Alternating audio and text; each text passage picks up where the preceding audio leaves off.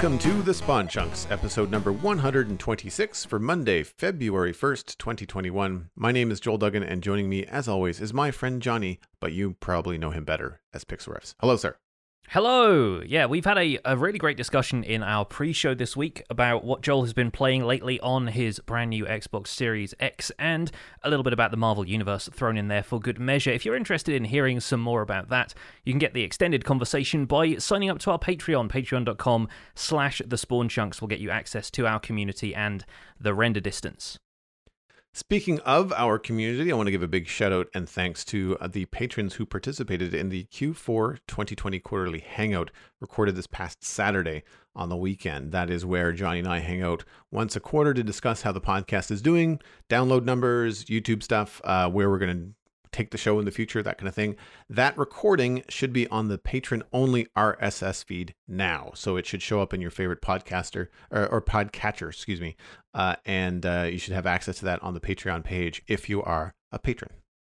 Yeah, and it was great fun just to run down all of those facts and figures. There's some surprises in there as well, so hope you guys who were able to listen in enjoy going back through, and folks who weren't able to make it to the chat, hope you enjoy going through that stuff, because we put a lot of effort in behind the scenes into figuring out where the show is going and stuff, so hopefully that's enjoyable for all of you. But let's get into the fun stuff for everybody else. Joel, what have you been doing in Minecraft this week? So I have been working on the keep, the medieval keep in the medieval area on the Citadel, and this has been weeks. I think I'm on.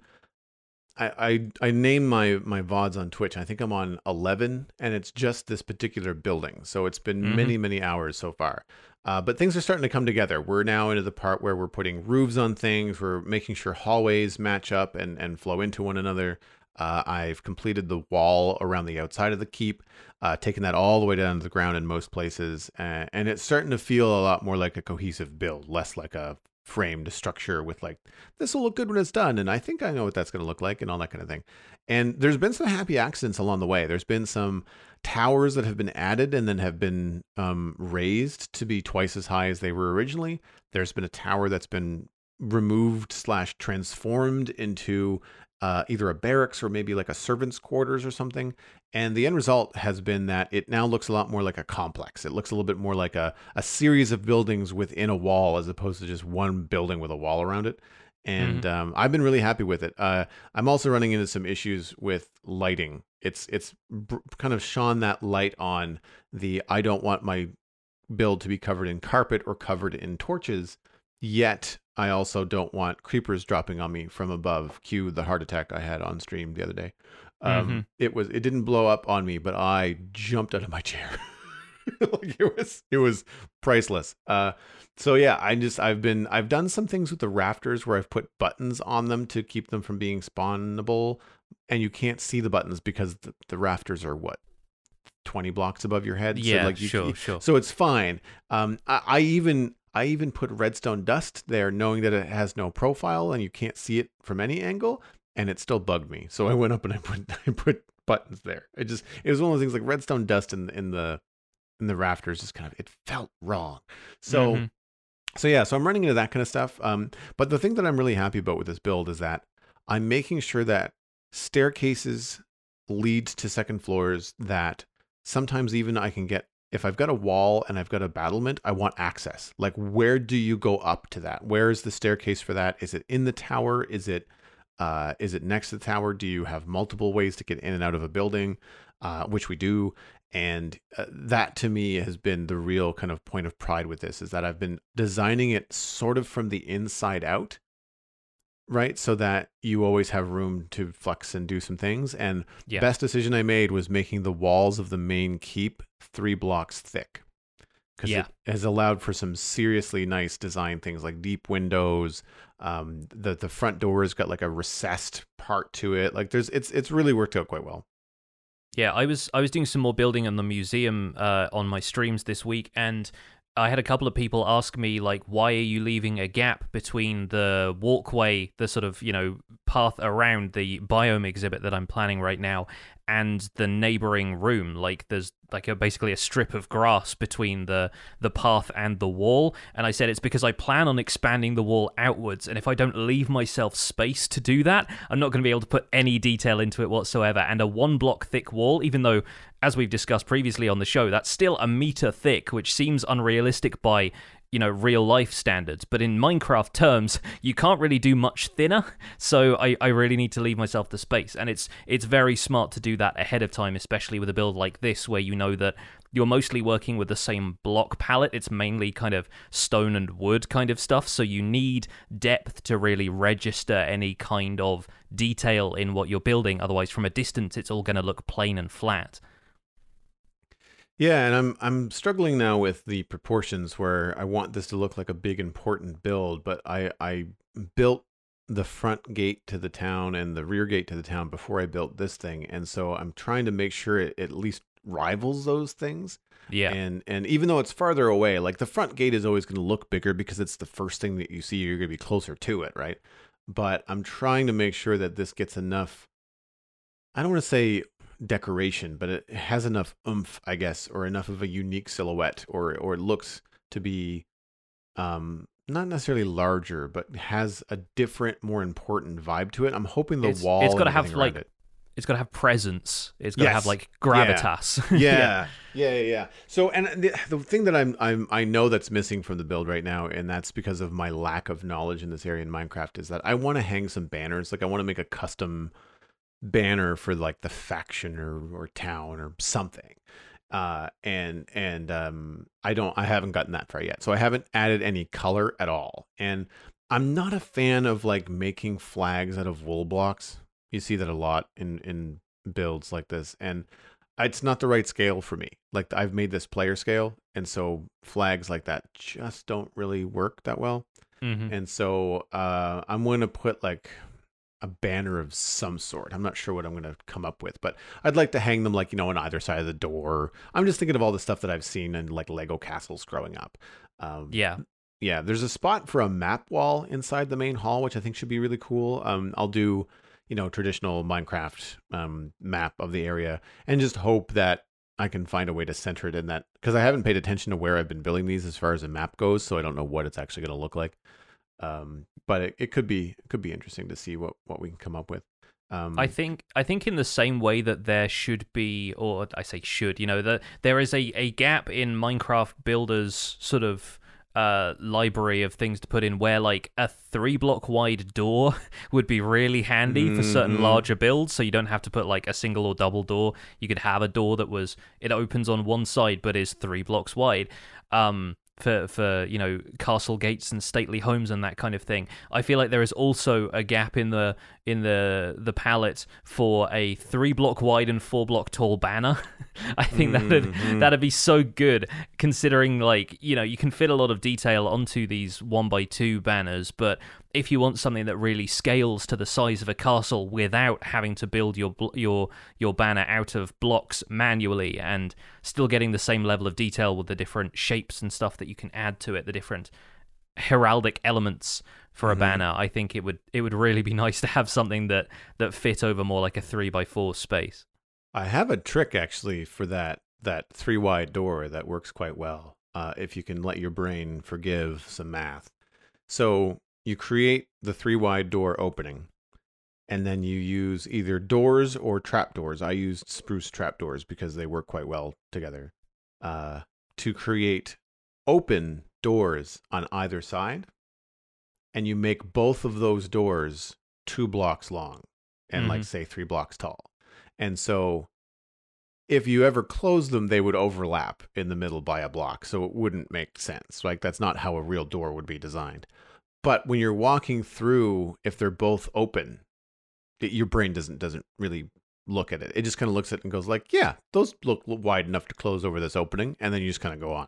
And I found it's been a nice cheat, because I really don't like 2 wide builds or 2 block centered builds. It does drive me a little bit nuts sometimes, because of the need for a door, or the I guess easy way to design things inside in Minecraft, where you want to usually have things like a table in the center, that kind of stuff.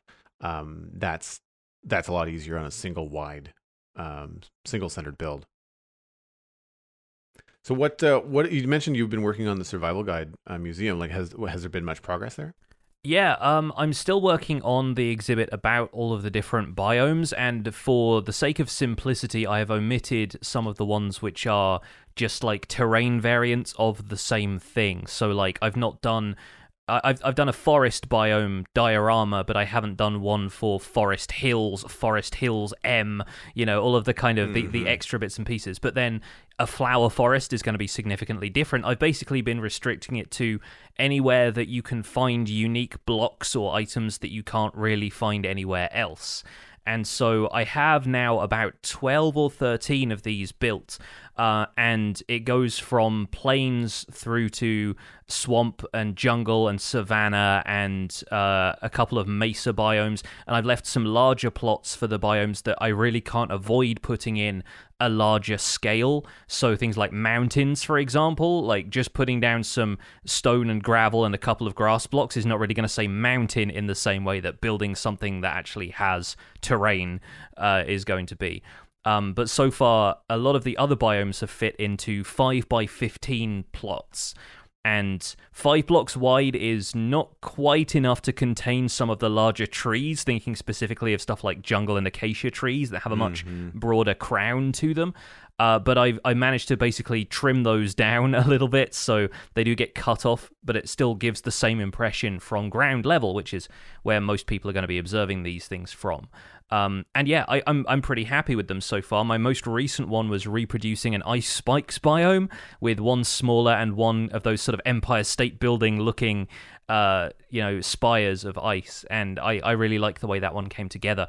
To get the most accurate picture of these possible, I actually went around with the replay mod and recorded a bunch of footage from each biome. I would have just taken a bunch of screenshots, but I also wanted to do something for an element to have for the video.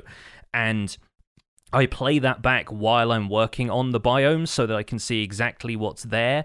And there's some stuff that pops out of that surprises me, like the fact that on irregular plains you have 5 or 6 different types of flowers that grow there naturally, but then if you go to an ice plains, which is effectively just a plains biome covered in snow with different trees, you still only get dandelions and poppies, for example. So that's the kind of detail I want to go into, making sure that each biome diorama has a good spread of the kind of stuff that you will find there without going into stuff like structures, because obviously in a 5x15 plot I'm not going to be able to fit in like examples of a plains village or something like that. And I'm really going for what you can be guaranteed to find if you go to that biome.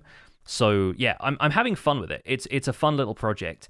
One thing I did run into at one point was the fact that the plots I had laid out, I had one left over that was probably going to be for an ocean that I just didn't think the oceans were different enough that I needed to lay that out, but it would make the exhibit kind of uneven. What I ended up doing was creating a viewing area for the side of the ocean exhibit, and this is set into the floor so that you can see, you're standing on the shore of this ocean and it goes maybe 5 or 6 blocks down with kelp growing up and stuff. What I ended up doing was digging a hole next to that and having effectively like an aquarium-style glass wall that you could just look at this from the side, and then you get to see all of the kelp and seagrass up close. And you can imagine like parents sort of standing back while kids are like pressing their noses up to the glass to see if they can spot a fish, that kind of thing. So I'm having fun with it. It's going really well so far. Are you going to do the same thing on the opposite side of what looks like a hallway here in the really cool screenshot that you shared with our live listeners for like a coral reef? Same idea, like you can go down and very cool. Yeah. I definitely want to do that. And the coral reef is going to have a little bit more detail you can see from the surface, thanks to the fact that it's going to be lit by sea pickles as well. Yeah. But yeah, it is going to be nice to have a few elements like that thrown in. And yeah, the back row that I have yet to complete is some of the more interesting biomes of the lot. It's things like flower forests, mushroom fields, warm ocean, the ice spikes that I've done, and yeah, there's a few others that I'm really looking forward to getting stuck into building this week. Outside of that, in the RTX series, I just raided a bastion for the first time, which was something that I was a little bit worried about, but it went better than I expected, mainly because I don't think Piglin Brutes hit nearly as hard on Bedrock Edition as they do on Java. But there was a treasure bastion really close to my spawn point as I came into the Nether for the first time. I found that long before I haven't even found a Nether fortress yet. So I basically decided that's the priority as far as exploring the Nether goes, is to get geared up and raid one of these for the treasure. Found myself a good bit of loot, but just seeing anything in Minecraft RTX uplit by lava is really impressive to begin with, but the scale of the bastions and the fact that everything is bathed in this, really intense orange light from the lava pool at the bottom of the world, it is really quite special. And you sort of feel the atmosphere, you feel the heat a lot more, even though there's no sort of heat haze effect rising off the lava or anything. It still feels pretty intense being in there and having that kind of red glow on all of the piglins as you're running around there. So I managed to escape with a decent amount of gold and a little bit of diamond loot and ancient debris, and yeah, had a good time raiding the Bastion. I think I'm probably going to end up incorporating it into a Nether hub when I continue that series, so I'm looking forward to doing some more with that. Any plans with the, I'm assuming it's a magma cube spawner? Yeah, I think that's probably going to end up being a long-term farm, and I've got some farm designs that I'm not certain. I'll have to test in Bedrock. I'm not certain if they work because I built them in Java initially, but yeah, magma cubes in Bedrock Edition are more difficult. It kind of balances out the piglin brute because when they split up for the first time, they bounce around really fast, and a lot of the time that can... that leads to very unpredictable movement if you're used to the slightly more kind of sedate movement of magma cubes on Java. They calm down after a few bounces, but they're really tricky to handle up close. So yeah, I'm a little bit worried about getting the magma cube spawner sorted out, but I will probably do it at some point because it's too good an opportunity to pass up at this point. Yeah, man. I mean, that it looks great, and I can only imagine the level of immersion that RTX in the Nether, no matter where you are, just kind of brings to the game. Yeah. The only problem is the level of obscurity it brings to my YouTube videos because the extra fog and all of the extra kind of like the light and darkness provides such a contrast that YouTube has trouble processing a lot of the darker and foggier areas. And people are having. I'm encouraging people to watch in 4K or as close to 4K as your system can allow, because otherwise it's just going to be compressed to all hell. And yeah, I feel bad about that, but there's not really a whole lot I can do beyond boosting the gamma a little bit when I edit the video. Sidebar, dude, I just realized that I can tune into your YouTube videos on my new TV. Well, there's going to be some RTX watching happening in the near future. Speaking of the new TV, by the way, I didn't spend a lot of time, but I spent some time in Minecraft Dungeons this week, which everybody on the show is just like, what? Joel did what? Keep in mind that I haven't returned to Dungeons since I could not complete my first attempt at the final boss in the main game playthrough, the Arch Illager. And I like it. I do want to play the game, but at the moment, cross saves are not live yet. So I can't bring all of the stuff that I've done, bring another character or whatever to the Xbox and play it. That's okay because there's a number of people that I want to play with on the Xbox that are new to the game in general, and I would prefer to start a new character with them anyway, so it's not a big deal. Yeah. However, I did just kind of like open it up. I'll just poke around in this and see what happens. 45 minutes later, I'm still going through Creeper Woods, and there's a little bit of an aim assist that happens with the bow and arrow. It's not as hard as I thought it was going to be. Yeah. Obviously it's really smooth and really fun. For a challenge for myself to make it really interesting and get the most out of the little window I had to play, I took the difficulty level up to like whatever the max was, like 3 or something. Going into like Creeper Woods for the first time with like nothing but I had a firecracker rocket and a fission rod and I think a sword that did 16 damage. So like I died once, which was surprising. I was expecting more. Creepers are serious business on difficulty 3. Mm-hmm. Like it'll one-shot you if you're not careful. It was pretty impressive, the number of mobs and stuff that are out there. I really enjoyed it. It's a lot of fun. The one thing that I find, I'm curious about this with you, and that's why I bring it up, because I of course play on the PC, or most of my playtime has been on the PC with a mouse point and click to shoot the bad guys sort of idea. This is my first time playing Dungeons with a controller. And now this could be the other games I'm playing. But I always hit X to try and swing my sword. Mhm. Always. That's not the right button. Yeah. The button is A. And in platformers, A is jump.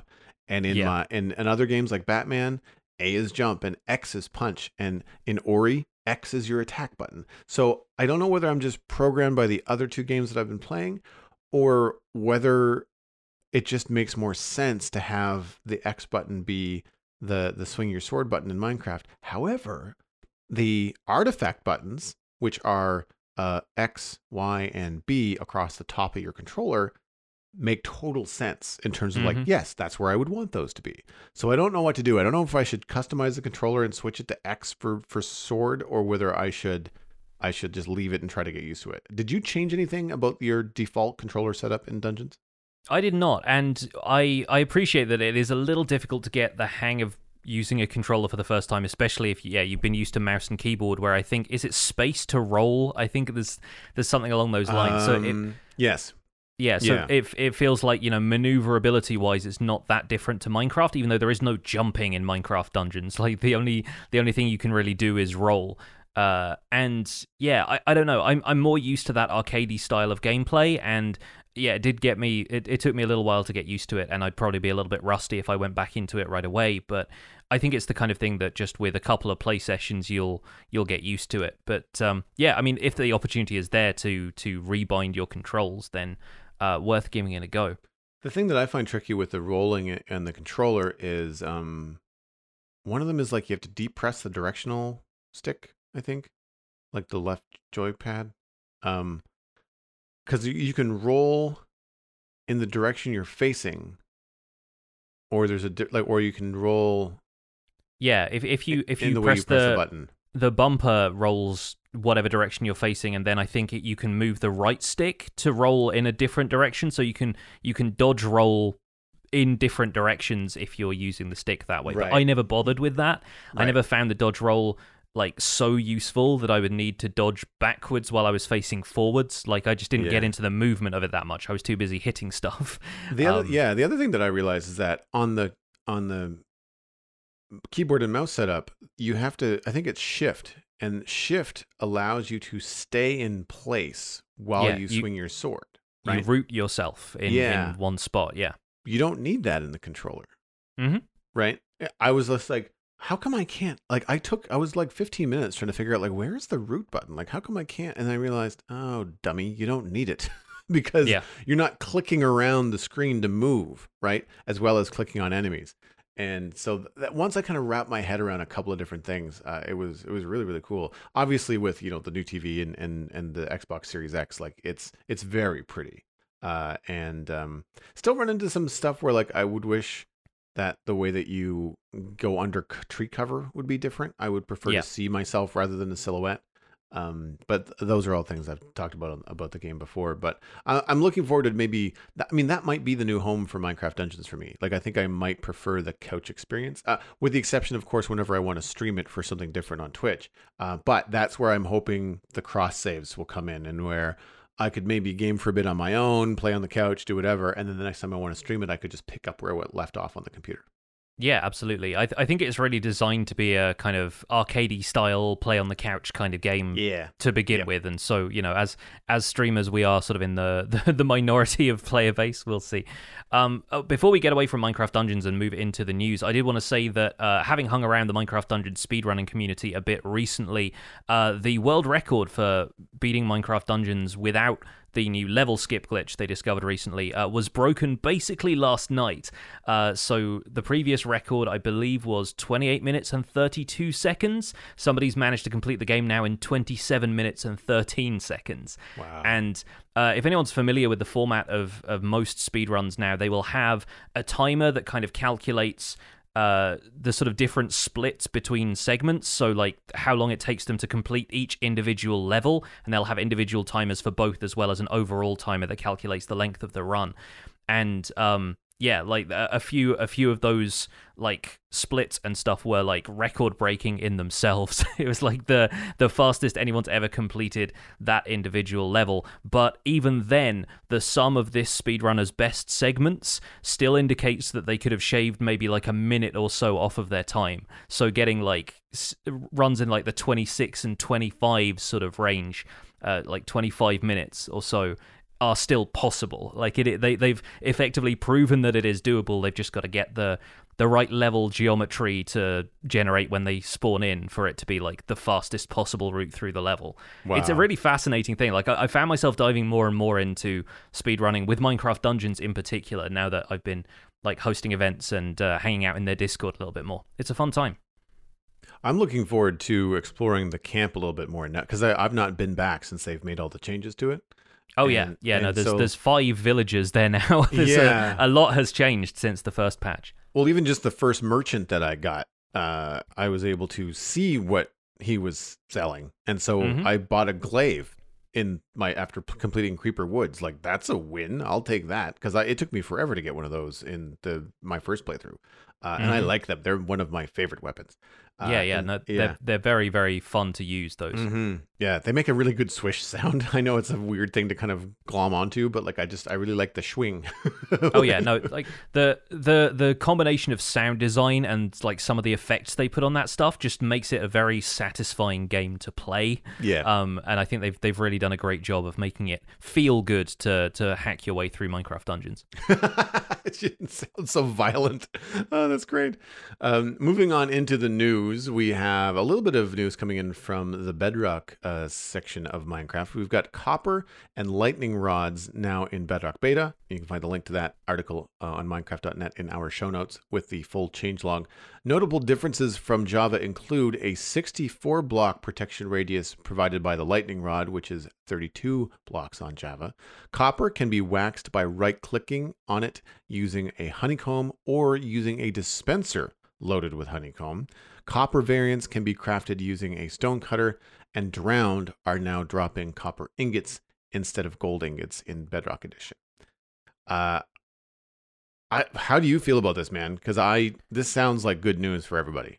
Yeah, I'm really hoping we see some of these copper changes and additions in Java. Aside from the points Joel just read, the copper implementation and the lightning rod are pretty much the same as they are in Java for Bedrock players, and I've not been able to get into the Bedrock beta because my whole setup is now on the current like full release for RTX stuff, and I don't really want to go switching back and forth. But right-clicking to wax an already placed copper block is a big enough quality of life upgrade on its own, but then you can also automate it with dispensers, and that of course means observer-dispenser interaction. If you detect the copper block weathering using an observer, then a dispenser can automatically wax it for you. That's great. That's what we've really wanted for copper from the beginning. And obviously it doesn't necessarily take into account the next stage of weathering, but maybe you have like an observer circuit that waits for 2 outputs before it.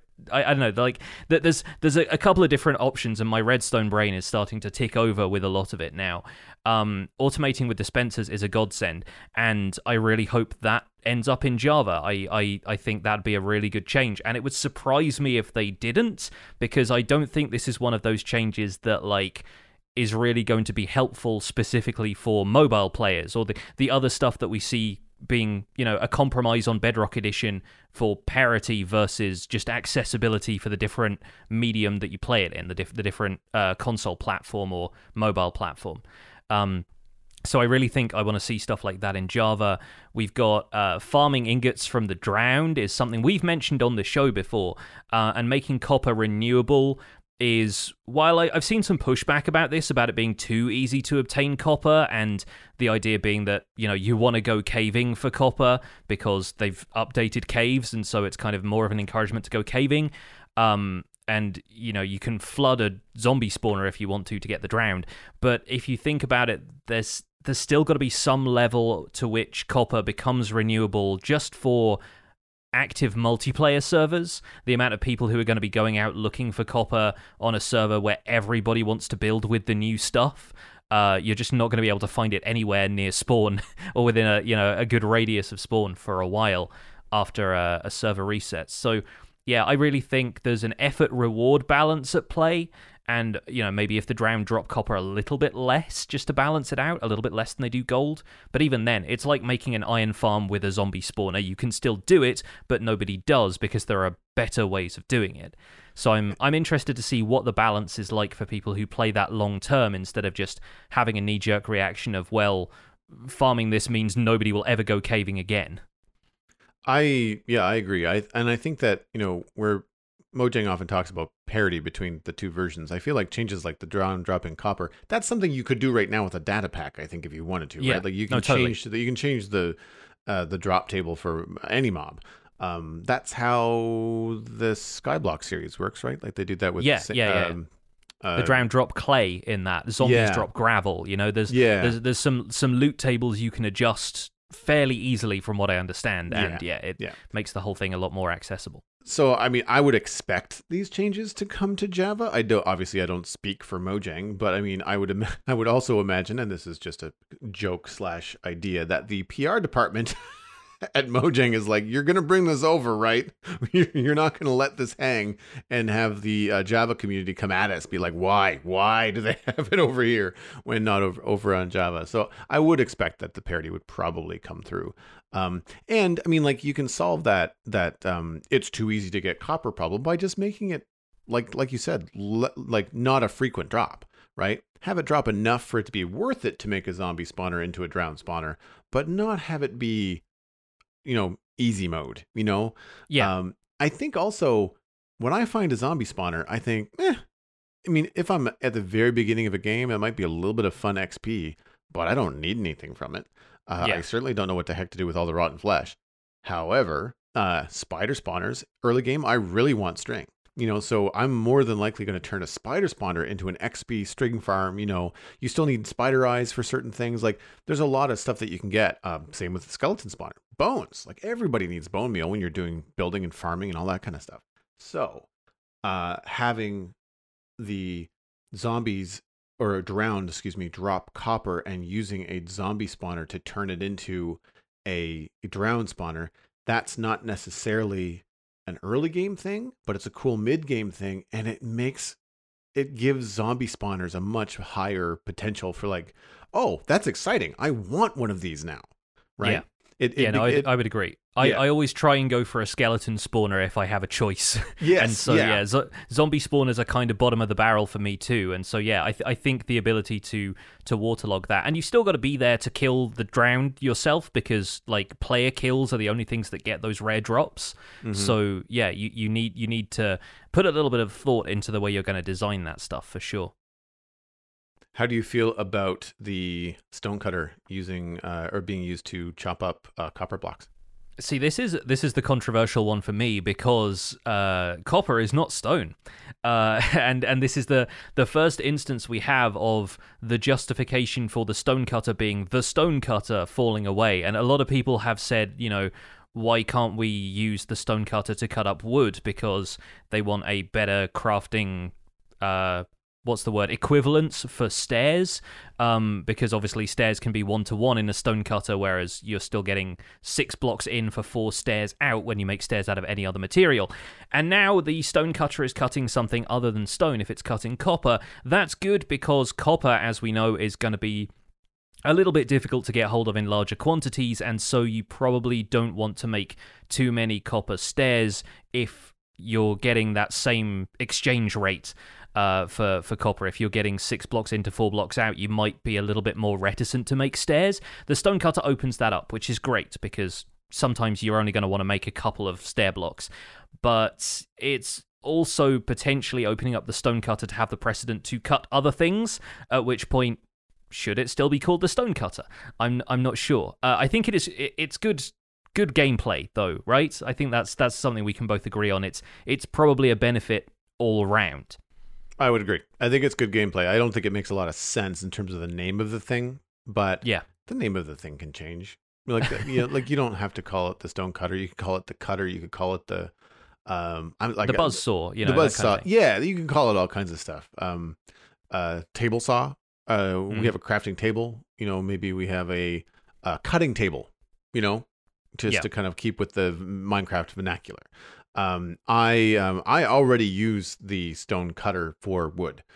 We made a data pack that I'm still in the process of putting the final touches on the Citadel using crafting.thedestruction.ca. I'll have a link in the show notes because destruction is spelt kind of funny.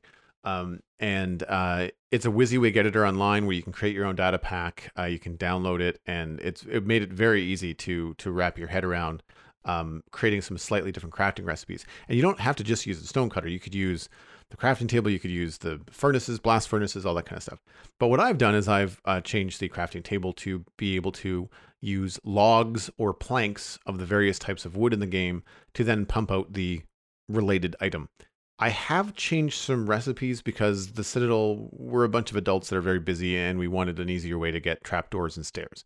So it's 1-to-1 for stairs, which is better than, say, the wood stair recipe that you get in the crafting table. Trapdoors are definitely better because 6 planks in for 2 trapdoors out was not okay with me. So I switched it to 1 plank equals 1 trapdoor. And that's a little bit of a skew towards, an easier way to get stuff. On the reverse, actually, instead of using the exact ratio for doors, it's actually more expensive to do doors because 1 log will get you 4 doors on my data pack. And technically, you should be getting like a door, and you should be getting 1 door for every 3 blocks or something like that. Or no, 2 blocks. Yeah. It's like you get 3 doors out for 6 blocks in. So right. Yeah. Yeah. So what I've done is I've got 2 doors out for 2 blocks in. So maybe it isn't even trade. Anyway, I've always found 3 doors to be a pain in the butt because I use 2 and then I have an extra door. There's always an extra door in my inventory. It's like, why do I need this?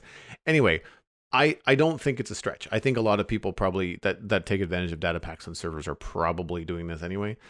Because outside of the trapdoor, all I'm doing is making it more convenient. I'm not really changing the ratios. Like slabs are still the same. Planks to logs are still the same. I don't do any fences. Like nothing like that is in there. So it's all really straightforward. And if you wanted to, you could do the math and just make sure that the ratios coming in are what's coming, match what's going out, that sort of stuff. But I'm curious because copper on the stone cutter makes me wonder, like, well, would that mean other metal blocks or other non-stone blocks could be on there, not just wood? Like, but, we don't have variants yet of smooth stone, cough, cough, of, say, iron. It would be cool to have iron stairs, iron slabs. What about, smooth stone stairs and slabs? I think there's some potential there. Again, I think it just opens up this floodgate of like, well, how far down this road are they going to go? Yeah, it's the slippery slope argument applied to this kind of stuff. And to be honest, I'd be fine with just, copper being as it was. Like, I didn't really need the stone cutter functionality to be there, but if they decide to bring that over from Bedrock to Java, then I do think it's going to save people a couple of copper blocks if they just want to make a couple of stairs. I think that's a fairly harmless change. We're just overthinking it, as we tend to do on the show. Is there anything else we need to cover before we move on from the news? I just wanted to give a quick shout out to an article that just kind of caught my eye on Minecraft.net, and it is about the one map 11-person build team that built Divine Dreams, which is a cumulative effort from the team to create what would look like something that you'd find on top of Mount Olympus. It's a beautiful, complicated build. I can only imagine the kind of communication that would have to happen between the build team to make this possible. There's not really much to say about it in terms of, like, you can go read the article for yourself, but boy, oh boy, is it beautiful. Like, I often struggle with building so much gray in my medieval zone, and I feel like it's getting boring, and I'm always trying to struggle to pop things out with terrible term, but like you need some contrast in your builds, and they balance some light gray roofs with all the white marble type texture, with a little bit of trees, a little bit of green. Obviously it's on some water and stuff, but like it is a stunning piece of artwork in Minecraft, and I would highly encourage people to check out the show notes, look at the Divine Dreams article on Minecraft.net, and see what screenshots, maybe even some videos you can find of this, because my gosh, is it pretty. Yeah, the thing that always fascinates me about this is that it's all very well looking at all of these lovely renders that people have done, and they've credited the folks who rendered these screenshots at the bottom of the Minecraft.net post, but when the build team is working on this, they're still working with the restrictions of normal Minecraft. And so there's going to be render distances to take into account and things fading into the fog and not loading for them when they're working on individual pieces. And so, like, they've got to have the vision to think ahead to what it's going to look like as a finished product when you apply all of these, lovely rendering techniques and stuff to showcase the full build in all its glory. And that itself must be a fairly difficult hurdle to overcome, not being able to look at the entire thing in the same way that we are as an audience now looking at it. I think it's fascinating the work that goes into this stuff individually, and also obviously the builders involved know what they're doing to the nth degree, but it's still just kind of fascinating having to put all of this stuff together without any real knowledge of what the full build is going to look like until they begin the rendering process after it's all done. I wonder how much of that is iterative. Like, do you do a couple of renders midway, Do you render out, like, I wonder if there would be a tool to render out like an image of, say, like one of these large towers in the background, and if while you're working you could have like a projection of that, kind of like in the distance or in the game that's always visible in terms of a wireframe. So even if you can't see all the details, you could still see the silhouette of like, okay, there's where the peak of this tower is. I want to make sure that I'm not blocking that or that I'm framing it correctly and all that kind of stuff. There's a lot more insight too on the One Map Twitter account. They have that linked in the article as well. I'd encourage people to go check that out. Moving on to emails. If you'd like to email the show and get your email potentially read on a future episode, the email address is spawnchunkmail@gmail.com. We've got an email here from Prowl, who is a landscape artist member of our Discord, along with a creator in his own right, I believe. And the subject here, following on from last week's discussion, is glow dye. Hey Pix and Joel, love the latest episode of the podcast. Okay, I love them all. And I have an idea to add some functionality to the glow ink sacks that would be a great addition to the game and I think relevant to this latest snapshot. So glow squids drop these glow ink sacks, which we could then be able to combine with dye of any colour to make glow dye of that colour. We could then take that coloured glow dye and combine it into either the recipe to create a sea lantern or end rod, or with the sea lantern and end rod itself, turning the sea lantern or end rod block model that color and having it emit that shade of light.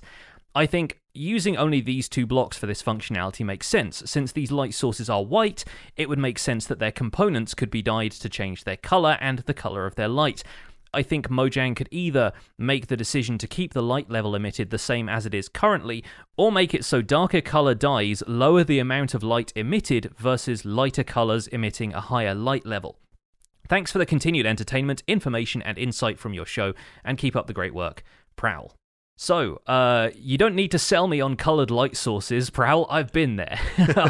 I've been there, I've seen it, and it's a very good thing. And as we know, colored light is one of the things that I've wanted in vanilla Minecraft for a while. And I think for this discussion, I'm going to suspend my usual argument against this in vanilla, which is probably just it's really difficult to program for vanilla lighting. But let's suspend that argument for a while, because I think it's more fun to imagine what it'd be like if this was implemented into the game. And yeah, I think colored lighting would really add a lot to just any environmental building that you were doing. And I think having the glow squid be part of that would make the glow squid like super relevant to builders' gameplay in general. How do you feel about colored lighting, Joel? Yeah, I think this would be a great idea. I mean, even if it's just changing the color of the block model, like just to have a yellow end rod for, I mean, insert any kind of like modern use for like traffic light or, lights in a tunnel, when you're going under an overpass or something like that. Having things like that be colored instead of being just white, just open up the doors to all kinds of creativity. I'm seeing a lot of trends, with the LEDs that I've bought for my home behind my TV and in my studio, the popularity of Cyberpunk 2077 and Minecraft RTX. Like there just seems to be a lot of neon and glowy stuff happening in video games right now.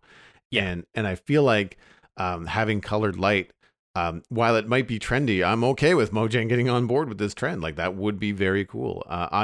I try to mimic this a lot in my Nether builds, where I'll bury a light source in the ground to shine up from below. To talk to your point earlier about things in the Nether being lit by lava from below, and then I call it glazing for the lack of a better way to describe it. I'll put colored glass over a wall, so you can't see where the glass begins. I have a connected glass texture pack, so that helps a considerable amount. But you can turn a wall to have like a pink hue or a red hue or a yellow hue. And I find that kind of like goes part way with creating that kind of colored light idea. The ability to change the color of sea lanterns and netherons, I think, would just be fantastic.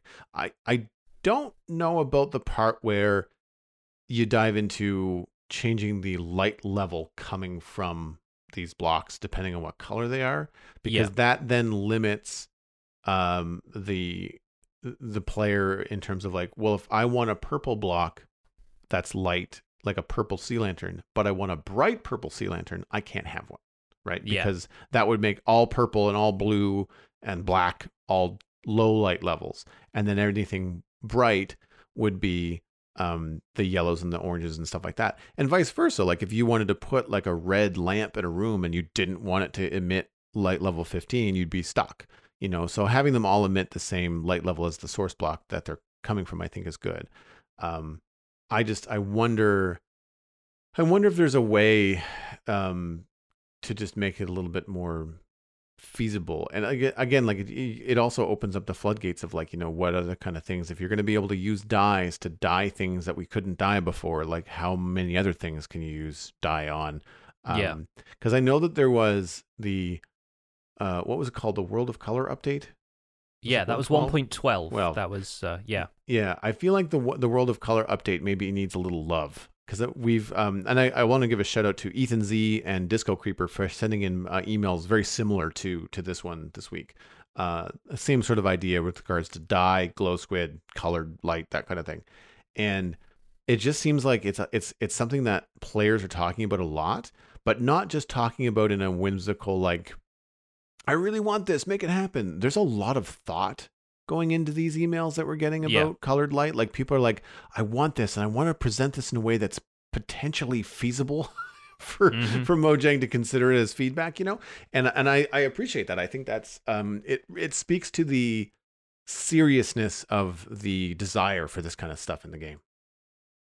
And there's a lot to be said for just adding different like texture packs to stuff. I feel like is something that you can do ordinarily, but having it be supported by the vanilla game is something that's so desirable for people. Like you could retexture sea lanterns or glowstone or whatever any way you want. And even in the RTX pack that I'm using, in Kelly's RTX, there is effectively an extra set of blocks that you can use for lighting in all colors of the rainbow if you also enable Education Edition features and just use some of the blocks that are normally intended for stuff like that, and you just kind of bring those in because they don't really have any function for what we think of as, generic vanilla survival Minecraft. You can pull from that all the time, and just having those blocks at your disposal is really nice. But I think having a vanilla integration of this kind of thing could be really cool. And I'm still crossing my fingers down the line that the technical stuff can be sorted out, and that is the direction Minecraft can take, because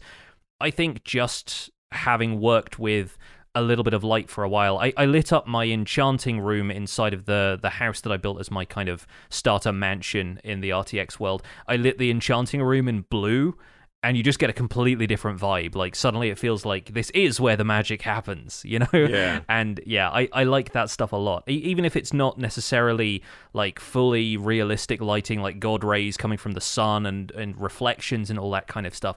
Just a simple glow in an unnatural color of light, like green or a really vibrant purple or something, can really add a lot to a build that you wouldn't expect if you'd been playing regular vanilla Minecraft for a long time. Mm-hmm.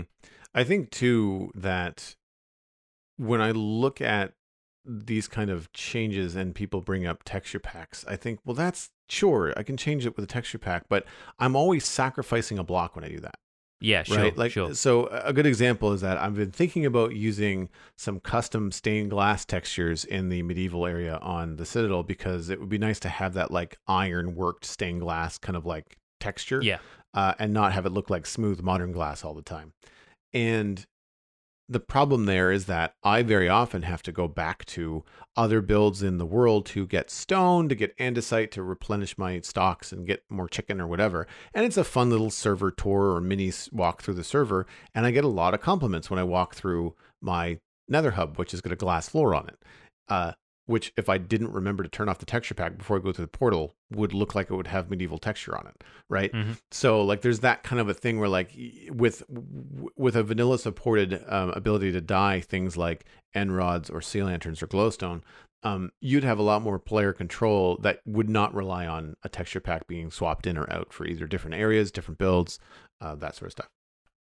I'm trying to remember if the Quark mod did different color light sources, because it sounds like the kind of thing that would have been added as like a vanilla plus addition to Minecraft, is having a bunch of light sources of different colors. I'm fairly certain there are at least like blaze lanterns instead of sea lanterns that were like sea lantern stuff but made out of blaze powder and blaze rods, and right, just like a slightly different color to fit in with different types of builds. But yeah, I do wonder if stuff like this has been added in mods before, and I'm just scrolling through. There's the ability to craft a permanently lit redstone lamp as well in there, and I'm just like, yeah, why hasn't that been done?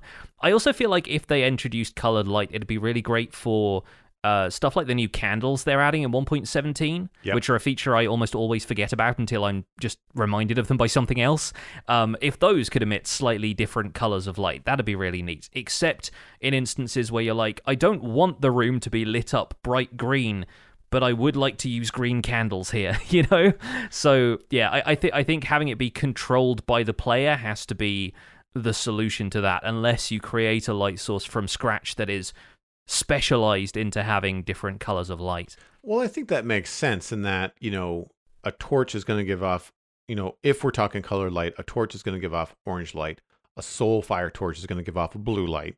You know, candles, they have an orange flame, so they would all give off the same kind of orangish light. Yeah, Whereas yeah, if you're dying the actual sea lantern and the block itself is like red, green, blue, purple, whatever, then you'd have a better control over it, and it would make sense. You know, like the things that you would expect to, because the wax in the candle is not what's giving off the light; it's the flame. Yeah, and I think that would be. Yeah, I like the idea. It gets into like, where do you put the limit on that, right? Mm-hmm. Yeah, the slippery slope argument always kind of starts to trickle in as we go. It's like, if we can dye this, then why not everything else in the game? I want dyed planks so bad. Absolutely. Moving on to the discussion this week, we actually have an email that kind of kicked this off, and it is from Beyonder, Players Over Time. Hi, Jonny and Joel. I have been playing Minecraft for a long time, since early 2012. One of the largest changes I have noticed is the change in how players play the game. As I see younger generations get into the game, I see the play of the game get much different in style than what we're used to. New players and the general climate of the game has changed. The general playstyle has transferred to a much more rushed / grindy playstyle over chill. It seemed much more simplistic, and doing tasks such as fighting the Ender Dragon or Wither were much more of a challenge rather than a step in progress in the game. For example, now the Ender Dragon is mostly a fight segue towards Elytra and shulker boxes. I'm curious as to how you feel about the way the player climate has evolved over the years, and whether you think these changes to climate are for the better, or if you feel that people should slow down a bit. Love the show. It's been an absolute staple in doing my work these times. So you, sir, have played Minecraft a lot longer than I have. So I'm wondering if you've noticed any of these shifts that Beyonder is mentioning. Yeah, I think probably the biggest change came with, as Beyonder pointed out here, the introduction of Elytra and an objective beyond the Ender Dragon, because along with Elytra and shulker boxes, you open up movable inventory and really fast travel throughout not just the overworld, but the nether as well, and to a certain extent the end, although nobody really builds out in the end super far, and travel in there generally is kind of difficult. I think there is definitely an incentive to play the game faster to get to those objectives, and it's not necessarily something you see all the time in single player, because people can take the world at their own pace. But on multiplayer servers, there is always that feeling of, if I don't go and fight the dragon soon, everybody else is going to get there and claim the shulker boxes and the elytra ahead of me, and then you don't get to have the same challenge of going and fighting the dragon and doing all of that stuff yourself, because on a multiplayer server, more likely than not, people are just going to be selling elytra from a certain point, and so you can make it easy for yourself and buy your way to that level of progression.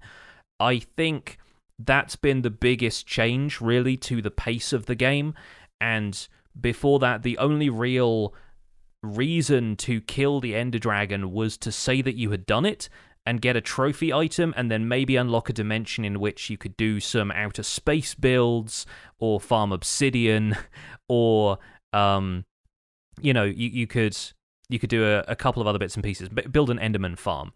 But then I think with the end actually having additional objectives out there, people want to get to that so they can be at end game sooner, and there is mechanical progression required there. And I joined the game right before that update. So I was, just riding the wave of 1.8 into 1.9 when I started on PC Minecraft, although I'd played the Xbox edition, which felt like it was several versions back from that. And so when I joined the server, it was already in 1.8 when I joined Decidedly Vanilla. They'd already killed the dragon, and I didn't get to do the dragon fight again, because you couldn't respawn the dragon back in those days. There was no crafting end crystals and stuff like that. That all got added in 1.9.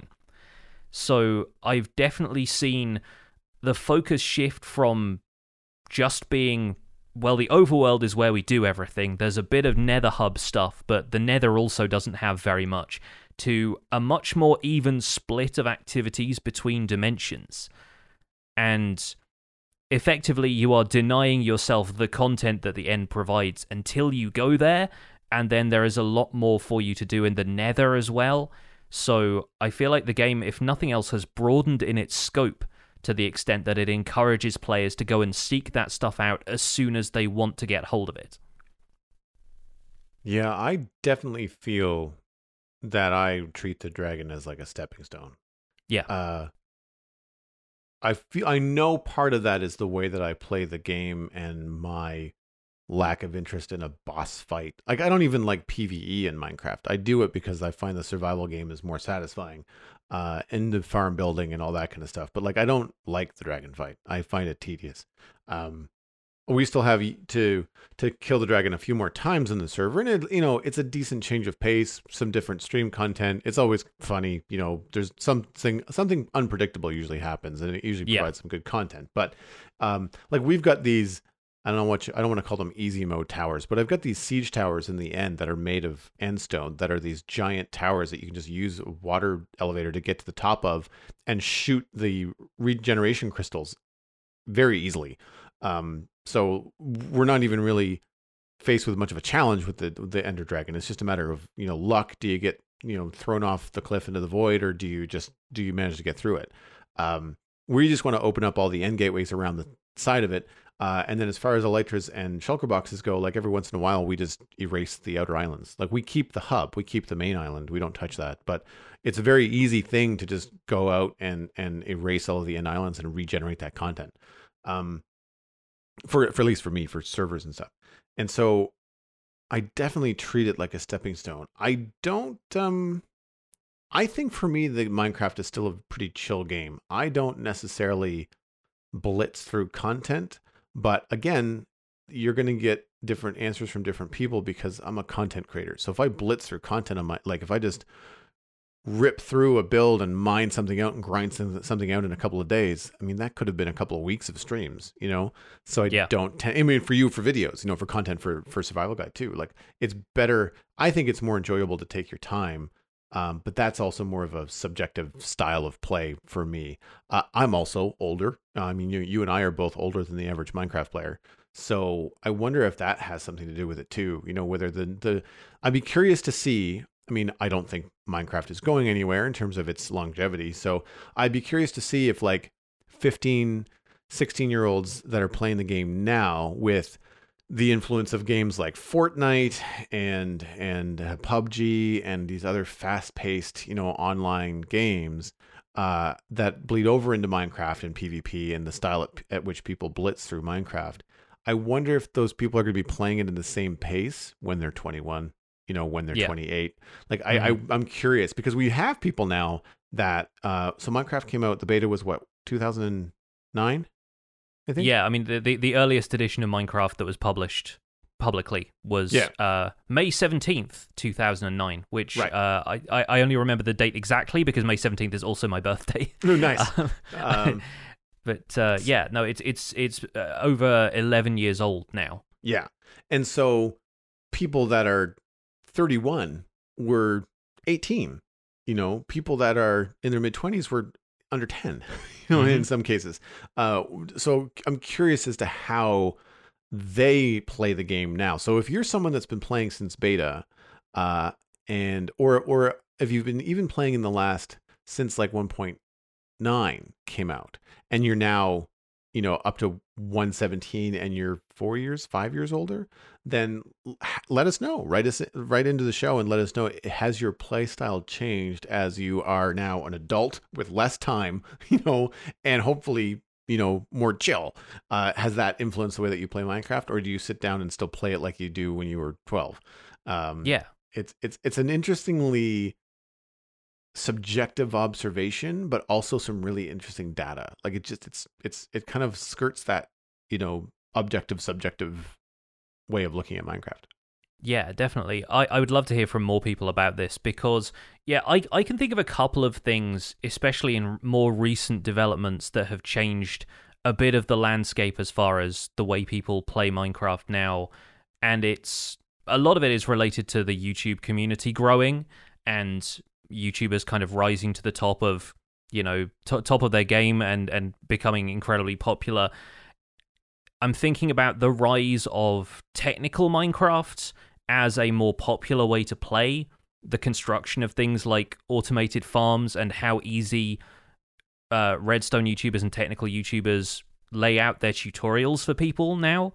If you look at folks from, Mumbo to Ilmango, there's a lot of very easy to follow tutorials out there that can, make the game incredibly easy for you in terms of gathering resources and so forth. And a lot of people tend to get to that stage quite quickly because they want to go as big as possible with their Minecraft stuff. And more often than not, people might end up getting bored with that approach because they aren't pacing themselves and they get burnt out building some of these more intensive farms, or they farm all of this stuff just because they know it's possible, but then they don't really have an end goal in mind for what to do with it.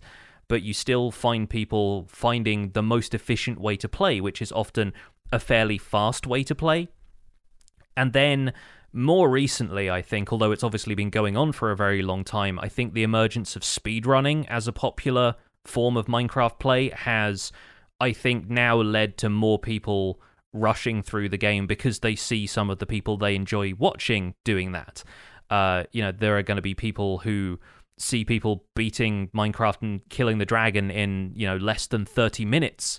And they think, well, okay, I'm going to emulate that style of play and do that. And whether that's a world that persists, or in the case of speedrunners, usually it's just that world is deleted and they move on to whatever the next attempt is.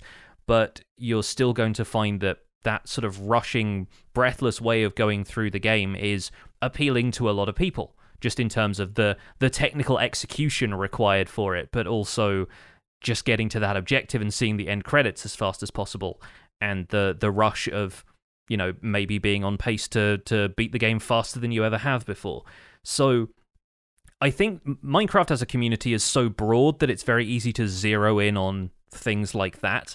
And as prominent as they are, and as talked about, as discussed as they are right now, approaches like speedrunning and technical Minecraft are going to be like at the forefront of everyone's minds. But it's important to remember the community is, hundreds of millions of people at this stage, and there are going to be all sorts of people who are taking things at their own pace. Just because that's not necessarily popular right now there are still people playing the game that way, and absolutely so. If you look at Tinfoil Chef, who's a member of the Hermitcraft server, and compared to the others, his style is incredibly different. He spends a lot of his time branch mining. He's an older dude, and he likes to just play the game at his own pace, acquire resources, and has kind of perfected the branch mining approach to just gathering huge amounts of stuff between episodes. And yeah, he plays the game a lot slower than the other folks on Hermitcraft who are building enormous tree houses and, huge bases and redstone stuff and automatic potion brewers for everything and that kind of stuff. And even within a community like that, you have people who are doing things at a very different pace. So I think the breadth of Minecraft dictates that there is really, while you might see anecdotally, like you said, an approach to the game that is quickening in pace, there are still people who want to play it slowly. The fact is you can do both. Minecraft is a game that allows for such a variety of approaches. And I think, too, that it was important to note, and I believe that Beyonder mentioned this in their email, and the way that they phrased it is that, the generations that I see play the game, to quote their email. And that's the thing. It's like, this is what you're seeing. The amount of people that play Minecraft and generate Minecraft content compared to the broader player base, it's a fraction. So you're looking at the very loud, very visible minority in terms of the folks that are playing at that breakneck speed that seems to be increasing. Whereas I'd be curious if there would be like a survey, of just a larger player base, and just to find out age demographics, the speed at which they play the game, what they like to do, and how they like to play. And sure, it's all going to be personal, but I think there would be probably some trends. And I think that the game is probably still pretty chill across the board when you look at the big picture compared to the Minecraft content creator. Because how much of the Minecraft content creator is less influenced by Minecraft and more influenced by YouTube and the pace of YouTube videos, right? Not so much gameplay in Minecraft, but the information transfer that happens in most YouTube videos and viewer retention and all that kind of stuff. It's an interesting kind of switch back and forth. So that said, if you are starting a new world for a new game, provided it's not for the survival guide, like if you were doing something and say it wasn't a speed run, how would you approach it? Like, would you go straight for the dragon's throat, or would you be given this as the, I'm not sure how many times you've started over again in Minecraft, but what would be your approach for playing something new now? Well, we can take the RTX series as an example of that, because I restarted that recently. It's only 5 episodes in. I've probably spent about 5 or 6 hours total in that world, probably a little bit more. And I'm taking that from the approach of wanting to establish myself in the world first, wanting to build a decent-sized house, acquire resources, acquire tools, equipment, that kind of stuff, and at least get to myself to the point where I have, a couple of pieces of backup equipment in case I die and that kind of thing. And if I'm playing the long game, I'm thinking a lot more about my vision for what I want to build rather than objectives like going and killing the dragon. Killing the dragon has never really been the point of the game for me, I think, the way it is for some people. And that's because I really treat Minecraft more as a building experience than anything else. Even though I've got a more broad approach to gameplay now, I think I'm still at my heart a builder.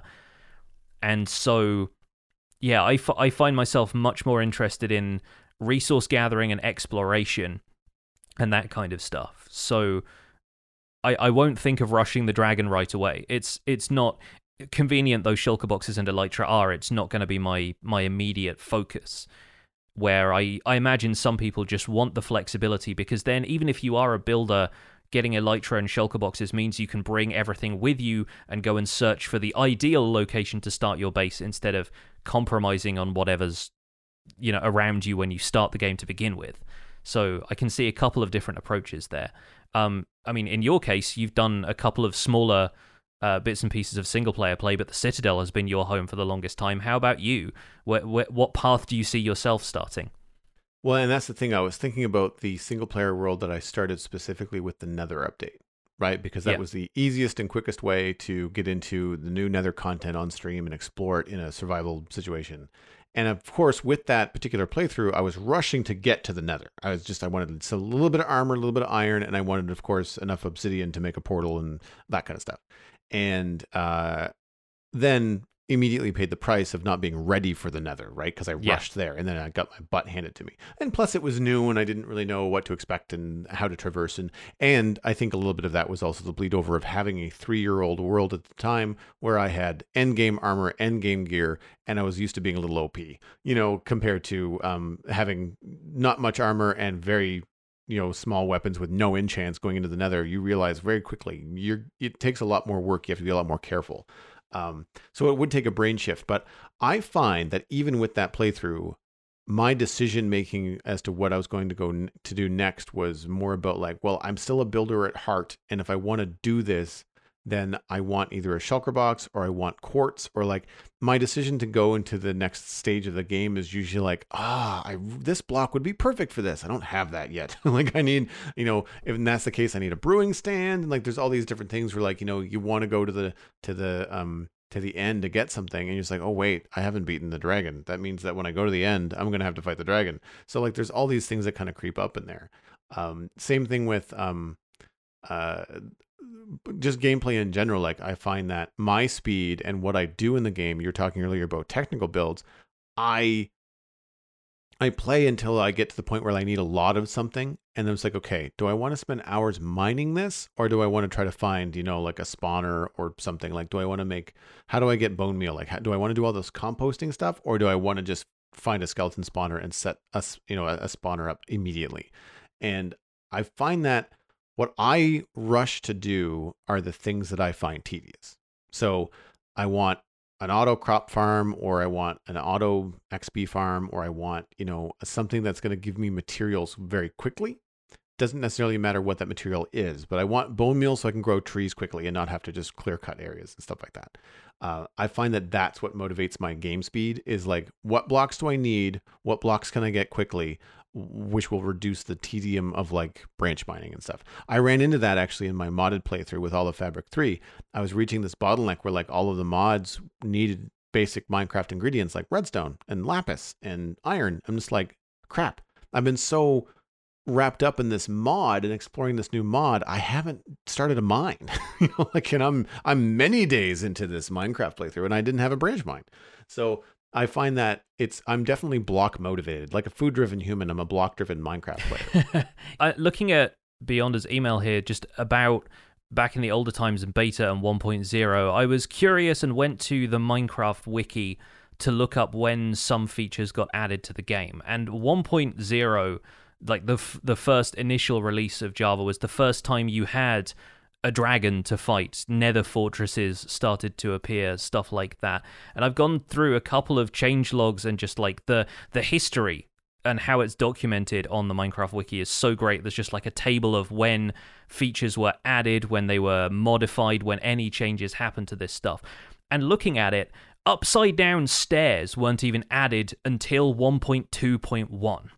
Wow. So I think the reason that you see a difference in pace and people rushing to certain objectives is just that there's anything at all to do in the game now. Like you look at the amount of blocks that people want, and if you don't want to build your house just out of oak wood and cobblestone, you have to play at a different pace, because you have to go searching for biomes that are going to give you other things.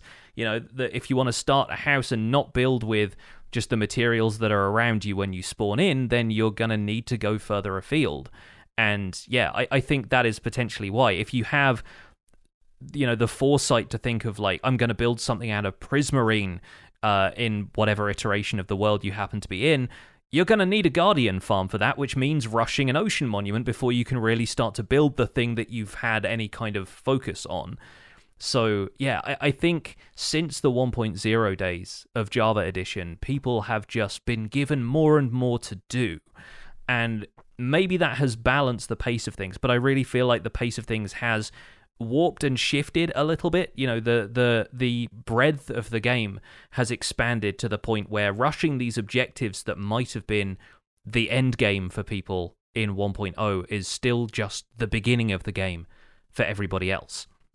That is probably where we're going to wrap up this episode of the Spawn Chunks, but once again, would love to get some more emails about this discussion topic. I find it fascinating to hear anybody's history with Minecraft at all, so let us know via email. In the meantime, you can find more information about the show and links to some of the stuff we've talked about today at thespawnchunks.com. The music for the show is composed by me. The Spawn Chunks is proud to be a listener-supported podcast.